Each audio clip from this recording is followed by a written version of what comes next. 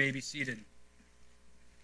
If you would please take your copy of God's Word and turn with me to the Gospel of Mark.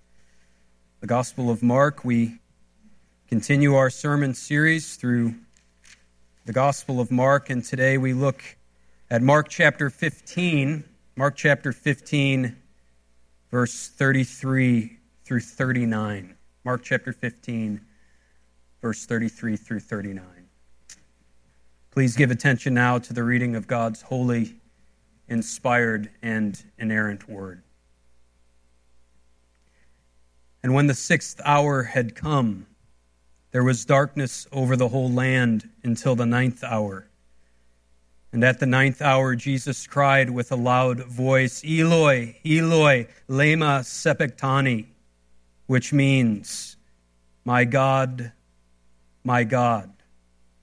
why have you forsaken me? And some of the bystanders hearing it said, Behold, he is calling Elijah. And someone ran and filled a sponge with sour wine, put it on a reed and gave it to him to drink, saying, Wait, let us see whether Elijah will come to take him down. And Jesus uttered a loud cry and breathed his last. And the curtain of the temple was torn in two, from top to bottom. And when the centurion who stood facing him saw that in this way he breathed his last, he said, Truly, this man was the Son of God.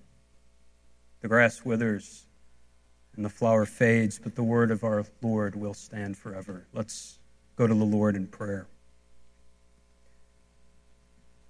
Oh, Father, that we would see Jesus Christ here this morning as we come to sit under your word.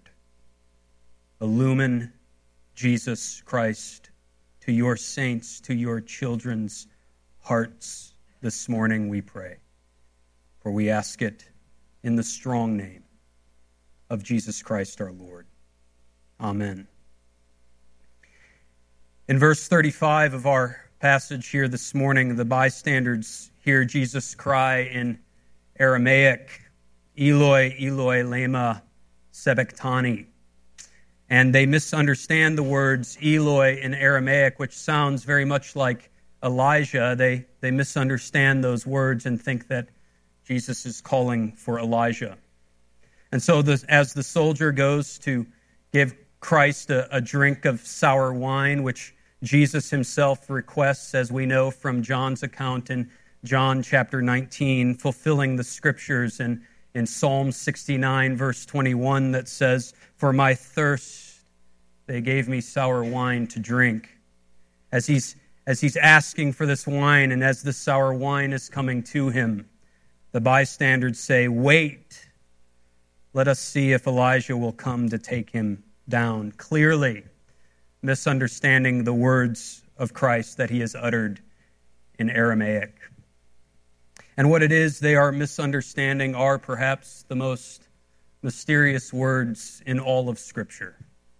When Jesus, the Lord of glory, says on the cross, my God, why have you forsaken me? Here for the first time we see Jesus is unable to see God as his Father. It seems as though that filial relationship evaporates as Christ is here hanging on the cross. That fatherly care that we saw at the first, back in chapter 1 when Jesus is baptized and the heavens are opened and the Spirit descends upon Jesus and he hears those words from his Father from heaven. Behold, you are my beloved Son. That same fatherly care that we saw again in chapter 9 at the Mount of Transfiguration, where the Father doesn't say it to Christ, but he says it to Peter, James, and John. Behold, this is my beloved Son. That same fatherly care that we even saw in chapter 14 at Gethsemane, even as Jesus is nearing the cross and He's in anguish within his spirit, even to the point of death, as he contemplates that cup of God's wrath that is going to be poured over him. Even there in that despair, he is still able to utter the words, Abba, Father, let this cup pass from me, but not as I will, but as you will. But now he sees no loving Father, but only an angry God, it seems, who has forsaken him. What does this mystery spell for us? That the eternal Son of God, that has enjoyed eternal fellowship with the Father, who has enjoyed eternal fellowship with the Father in the Spirit, as the second person of the Trinity, what does it spell for us? That the spotless Son of David, God himself incarnate, who was without sin. What does it mean for us that the Son of God, the Son of David, the spotless, perfect, righteous servant would utter the words, my God, why have you forsaken me? Well, I want us to look at two things that it spells for us this morning. First, it spells for us judgment. And second, it spells for us restoration. First, it means judgment. It means God's judgment. The word forsakenness carries with it the idea of abandonment. And oftentimes, as you read commentators who would comment on this passage, and that's usually the word connotation you will see. It's probably the word connotation that first pops up into your mind as you see this word forsakenness. You think that the Father has abandoned the Son, and certainly that is apt. But that abandonment in no way means some sort of physical distance that God and Jesus have here. It's not a physical sort of abandonment and distance as though Jesus is far away from God physically. Rather, what it means is that Jesus Christ, who is bearing the sins of the world, quite the opposite, has come near to a holy God in his wrath against sin. In verse 38, we are told that the curtain was torn in two from top to bottom. Well, that temple curtain was the curtain that would separate the Holy of Holies from the holy place. The Holy of Holies was that place where the Ark of the Covenant and the mercy seat was, and it was the place where God would descend in the form of a cloud on the Day of Atonement. And only the high priest could enter in on that one Day of Atonement, and only after he had gone through a series of rituals to make himself clean. And what that temple was, what that curtain was really a wall of separation between God and his sinful people, Israel. It was really meant to be a curtain of protection, if you will, for Israel, who was sinful and impure. Because if they were to come near to God in his holiness, near to that covenant, that Ark of the Covenant where God specially bound his presence to, he would swallow them up in his wrath. We might think of Uzzah in 2 Samuel 6. You recall that story of Uzzah as he's carrying the Ark of the Covenant and he's transferring it over to Jerusalem, and Uzzah trips and falls and he touches that Ark as an unclean sinner, and he is consumed in the wrath of a holy God. So that when that Ark makes its way to Jerusalem, it must be placed behind the curtain as a protection for a sinful people, for sinful Israel. Isaiah 33:14. The sinners in Zion are afraid. Who among us can dwell with the consuming fire? Who among us can dwell with everlasting burnings? It is a fearful thing, the writer to Hebrews tells us. It is a fearful thing to fall into the hands of the living God. So the veil in many ways, the curtain in many ways, was there for the protection of sinful Israel. The veil was so that they wouldn't, if you will, be forsaken by coming near to God in his holiness as an impure people. And so what do we have here with Jesus? We have Jesus Christ going beyond the veil, coming near to a holy God, bearing the sins of the world upon his shoulders. But not just the sins of his people there in his time and place, but the sins of all of his people, past, present, and future. Romans chapter 3, verse 25. Paul will say that God put Christ forward as a propitiation by his blood to be received by faith. This was to show God's righteousness, because in his divine forbearance he had passed over former sins. Now, in the context of Romans 3, those former sins seem to be Old Testament saints' sins. As Paul will continue in chapter 3 and chapter 4 to speak about guys like David and Abraham whose sins have been forgiven. Old Testament saints' sins heaped upon Christ here on the cross. It's as though God is taking the sins of his saints, the Elijahs, the Elishas, the Davids, the Abrahams and Isaacs and Jacobs.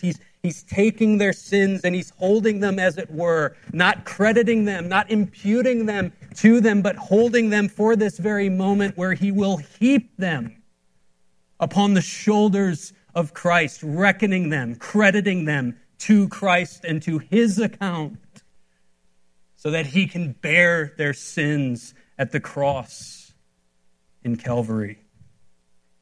What lays upon his shoulders are his Old Testament saints' sins. What lays upon his shoulders are your sins, are my sins. John 10, verse 15. I lay down my life for the sheep. I have other sheep that are not of this fold. I must bring them in as well. All of the sins of Christ's sheep, from Adam all the way to the last convert before Christ comes again, is imputed and reckoned and credited to Christ here on the cross. All the sins of Abraham's children that Genesis 15 will tell us number the stars of the heaven and the sands of the seashore. All the families of the earth's sins heaped upon the shoulders of Christ. He doesn't merely die. No, as Hebrews 2:9 tells us, he truly tastes death for everyone. He drinks it all in. Because as Paul will say in 2 Corinthians 5, he became sin for us. And in becoming sin, the Father must forsake his Son.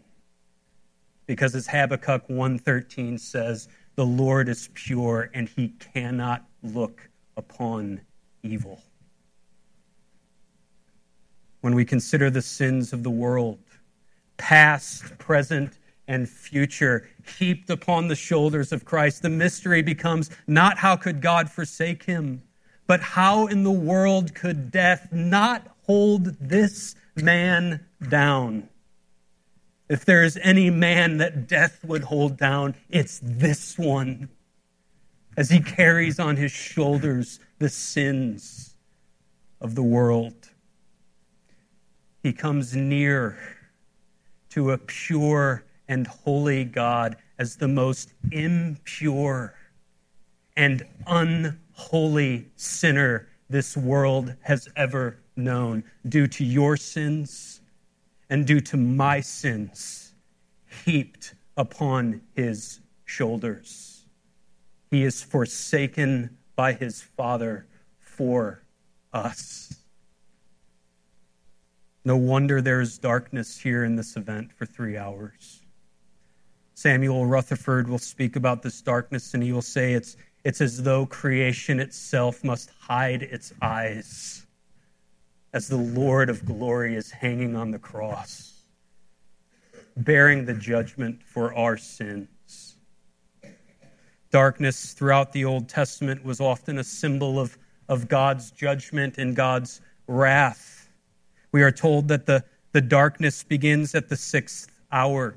You probably have in your Bibles a footnote that will tell you that is at noon. Well, that correlates very well with the prophecy we read in Amos chapter 8, verse 9, where God is speaking about that day of the Lord, that day that the prophets constantly speak about, that day of judgment upon Israel. And in Amos chapter 8, verse 9, speaking about his judgment upon Israel, God says, "And on that day I will make the sun go down at noon and darken the whole earth in broad daylight. I will turn your feasts into mourning and all your songs into lamentation." Listen to this. "I will make it like the morning for an only son." What this darkness represents at noon is not only judgment upon the sins of Christ's people as they hang on Christ's shoulders, but it is the day of judgment against Israel. It is the day of judgment against the false shepherds that we have seen throughout Mark, this whole gospel of Mark, the false high priests and scribes and elders, those false leaders and false shepherds that go back centuries within Israel. Much of the reason why they were exiled in 586 BC and in Babylon. And even when they came back into the land, they continued with their false leadership. They continued to soil the sanctuary of the Lord. If you want to know how truly depraved and perverted the high priest had become, just read the last book of the Old Testament in Malachi. How does the Old Testament end? It's a word of judgment and warning and exhortation on the leaders within Israel. And the New Testament picks up, and it doesn't get any better. No, it just gets worse. As the high priests, chief priests, scribes, and elders hang their Messiah on a cross. As the temple curtain is torn in two, the day of judgment upon Israel has dawned. The day of the Lord has dawned.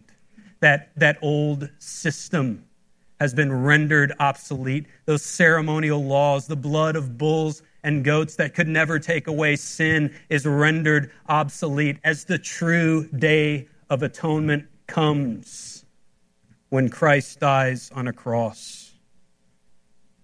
The darkness really ushers in a new stage of redemptive history, where the ceremonial laws that have been unable to make pure are extinguished. And the Temple Mount, as Jesus will put it in Mark 11, is thrown into the sea.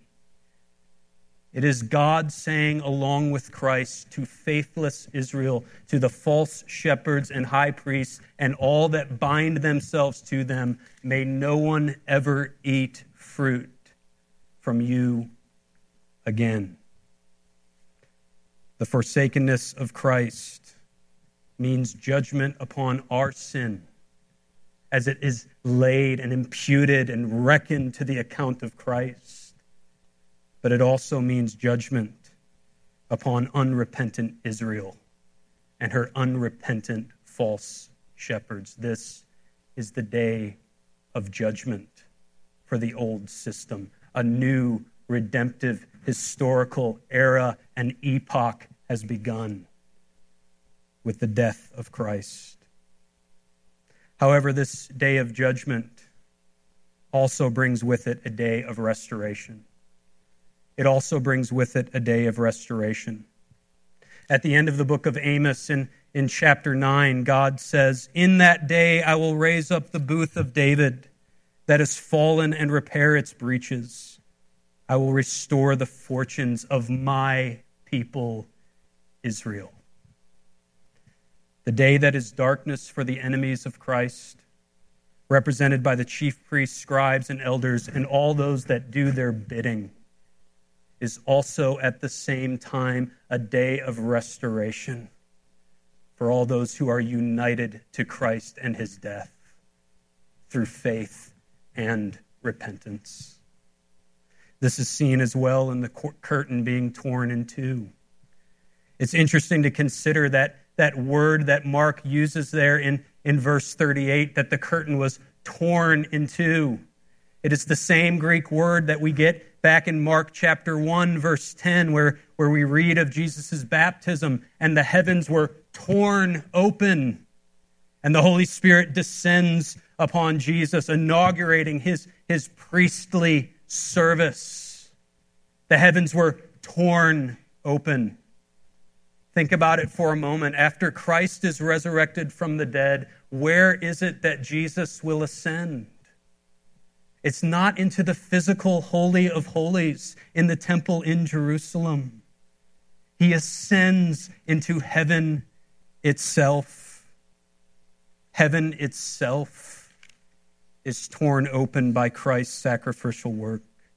And he enters into what the writer to Hebrews says is the more perfect tent, not made with hands. He entered once and for all into the holy places. Heaven itself is torn in two by the blood of Christ. And Christ now makes the way for all those covered in his blood to the heavenly holy of holies, to the heavenly Jerusalem, as he dies in earthly Jerusalem and tears the earthly curtain that makes the way to the earthly holy of holies. Something has taken place in heaven. In Christ, we don't have mere ceremonial access to God. We have real heavenly Jerusalem access to God. The curtain of heaven itself is torn in two. The way to God at long last is open. That face-to-face union and communion that Adam, our first representative, had with God that was disrupted by sin has now been restored as Christ pays the penalty for our sin and ascends into the heavenly holy of holies as our representative and high priest, so that in him we have bold access to the throne of grace. Eden is restored in this second and last Adam's death. The temple of heaven itself is opened for us by Christ. We saw earlier in our unison reading of Scripture the similarities between the ninth plague of Egypt and this darkness that here pervades the land at Christ's death. In that ninth plague in Exodus chapter 10, you have darkness that covers the land of Egypt for 3 days. And what does it immediately precede? It precedes the death of the Passover lamb that will usher in the Exodus. Well, what do we have here with Christ's death? We have darkness over the land, not for 3 days, but for 3 hours. And what does it immediately precede? It precedes the death of the true Passover lamb, Christ, ushering in, as it were, a new exodus for all those that are united to him by faith. And not the waters of the Red Sea, but the heavens themselves are opened, so that we now make our pilgrimage journey to heavenly Canaan, to heavenly Jerusalem. Hebrews chapter 3, the writer will say, you share in a heavenly calling. You share in a heavenly calling. And what will he base that on? He will base that on the difference between Moses and Jesus. Moses being faithful over God's house as a servant. Jesus being faithful over God's house as a son. Because Christ is the beloved Son who hangs on a cross in demonstration of his full faithfulness to the mission his Father has given him. He wins for us not a physical Canaan. He wins for us a heavenly Canaan he gives us a heavenly calling. Verse 37, Mark says, he uttered a loud cry and breathed his last.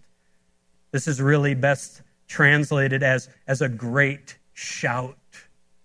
He uttered a great shout and breathed his last. In John's account, he tells us he shouts, "It is finished." Christ's final words are not whispered in defeat. They are shouted in victory. The mission is complete. The suffering is over. The seed of the woman's heel has been bruised, but the head of the serpent has been crushed, so that he can utter his final words recorded for us by Luke.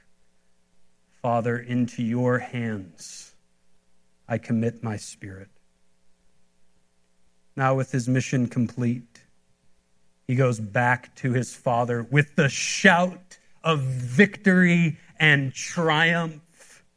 And he enters into heavenly places, and he sets aside a heavenly seat for all those he has purchased with his blood, so that Paul can say, even now, brothers and sisters, you are currently seated in heavenly places.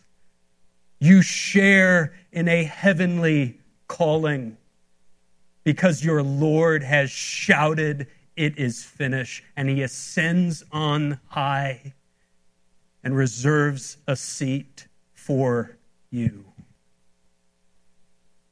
Verse 39, as the centurion witnesses all of this, he says, truly this was the Son of God. Now, I don't think what he says here is, forgive the heady language, is an ontological declaration. I don't think what the centurion, the soldier here, is saying sort of a Nicene Creed sort of confession that he is the eternal Son of God, the second person of the Trinity. What does it mean coming from the lips of this centurion that Jesus is the Son of God? Well, in Rome, the Son of God was Caesar. It was a title that they would often give to Caesar, the king of the then known world. You may recall a few weeks back, I mentioned a famous inscription dated to the year 9 BC, and that inscription reads, "The beginning of the gospel for the world brought to us from Caesar Augustus." And that inscription is eerily similar to the way Mark begins his gospel. The beginning of the gospel of Jesus Christ, the Son of God. At the very beginning of Mark's gospel, Mark is telling us that the good news of Christ is the good news of the true Son of God. And here at the end, with a soldier employed by Caesar, employed by the Son of God, as he sees Christ hanging on a cross, he utters, "This was truly the Son of God." Mark telling us, the reader, that Caesar is not king of the world, but Jesus Christ is king of the world. And what is it? What is it that spawns this declaration? What is it that ushers in this declaration from the centurion? But it is the death of the king.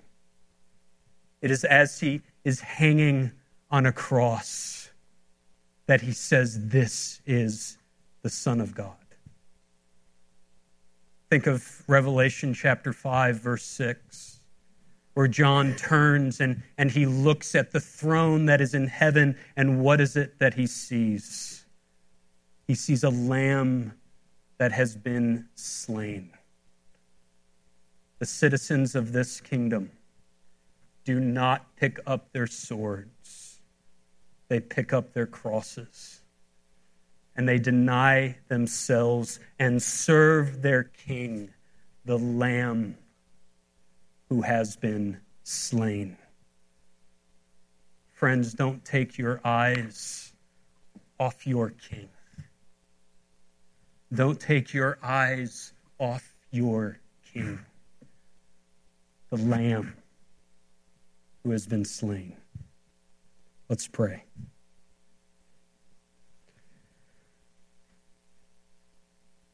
Father in heaven, we are speechless as we read this. We lie dumbfounded at such divine love.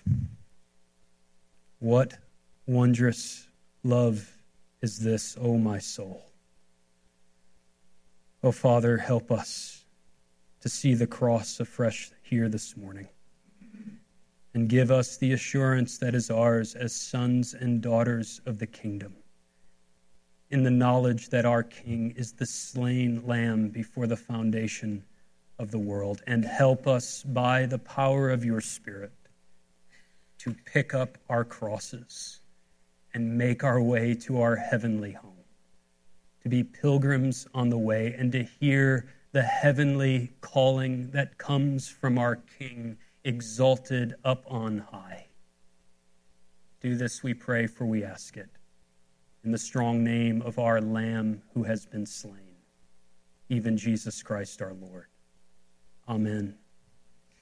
Would you please stand for our closing hymn, Jesus Paid It All.